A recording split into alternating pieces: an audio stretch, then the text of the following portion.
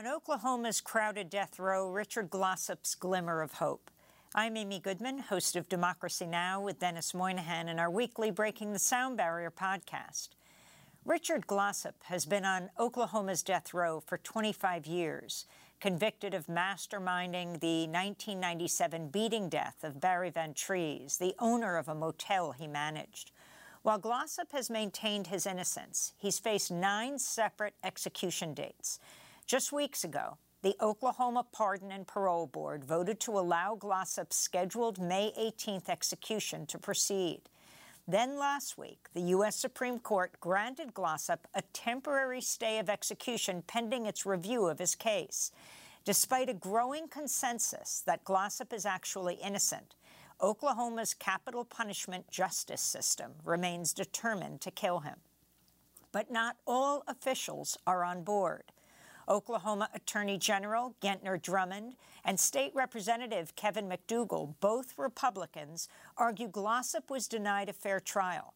McDougal watched documentary filmmaker Joe Berlinger's series Killing Richard Glossip, based in part on investigative reporting by Intercept journalists Liliana Segura and Jordan Smith.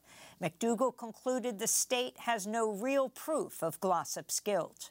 The one thing they have is a witness that says that he was the one that told him to commit the murder.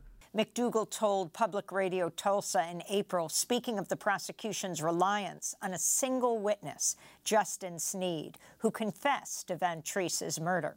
Guess who that witness was? The actual murderer that beat him with a baseball bat. He's the witness. And what did he get for that testimony? He got off of death row himself and got life in prison. They have zero proof outside of that. Renowned anti-death penalty activist Sister Helen Prejean has counseled death row prisoners for decades. She wrote the book Dead Man Walking, made into a movie that earned actor Susan Sarandon an Oscar for her portrayal of Prejean. Prejean first spoke to Richard Glossip in 2015. It was a phone call. That's Sister Prejean speaking on the Democracy Now! News Hour, describing her first conversation with Glossip after learning how thin the prosecution's case was. He's a gentle guy. And here's what I hear. Sister Helen, I apologize. I know I didn't ask your permission or anything, but I think Oklahoma is really serious about killing me, and would you be with me? So I go, well, sure, I'll be with you, Richard. Sister Prejean described the immediate impact of that call.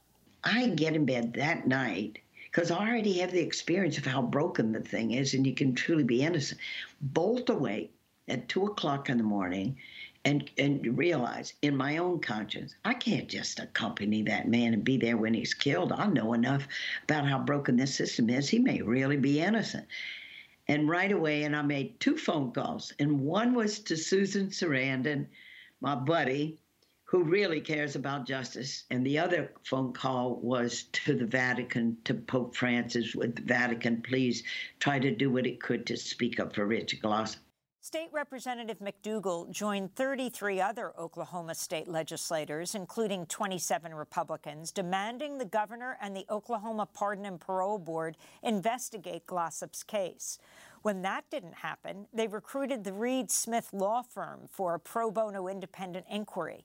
Between June and September 2022, the law firm released 4 reports totaling over 400 pages detailing flaws in the prosecution's case and, importantly, Justin Sneed's attempts to recant his testimony implicating Glossip and the prosecution's efforts to stop him from recanting. The case is now before the pro-capital punishment conservative majority U.S. Supreme Court. Oklahoma Attorney General Drummond filed a brief with the court which included the unusual admission that, quote, the state of Oklahoma recently made the difficult decision to confess error and support vacating the conviction of Richard Glossip, unquote. Even though the Attorney General feels this way, critical institutions, courts, the Pardon Board, the Corrections Department are all locked into the process that is currently set for execution. Should the Supreme Court fail to intervene, Oklahoma's machinery of death will move forward, despite the state attorney general's emphatic objections. Richard Glossip would be served his last supper for the 4th time then killed with a lethal injection. Oklahoma Governor Kevin Stitt holds clemency power over the state's 42 death row prisoners. Oklahoma has 1 or 2 executions scheduled per month over the next 18 months. Stitt could still grant clemency to Glossip or commute his sentence to life with or without the possibility of parole, removing the threat of execution. Sister Helen Prejean wants to see the death penalty abolished outright nationally.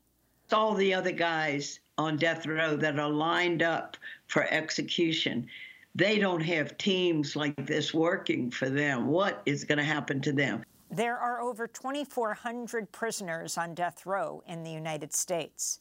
The time has come to abolish the broken, unjust system of capital punishment. I'm Amy Goodman with Dennis Moynihan.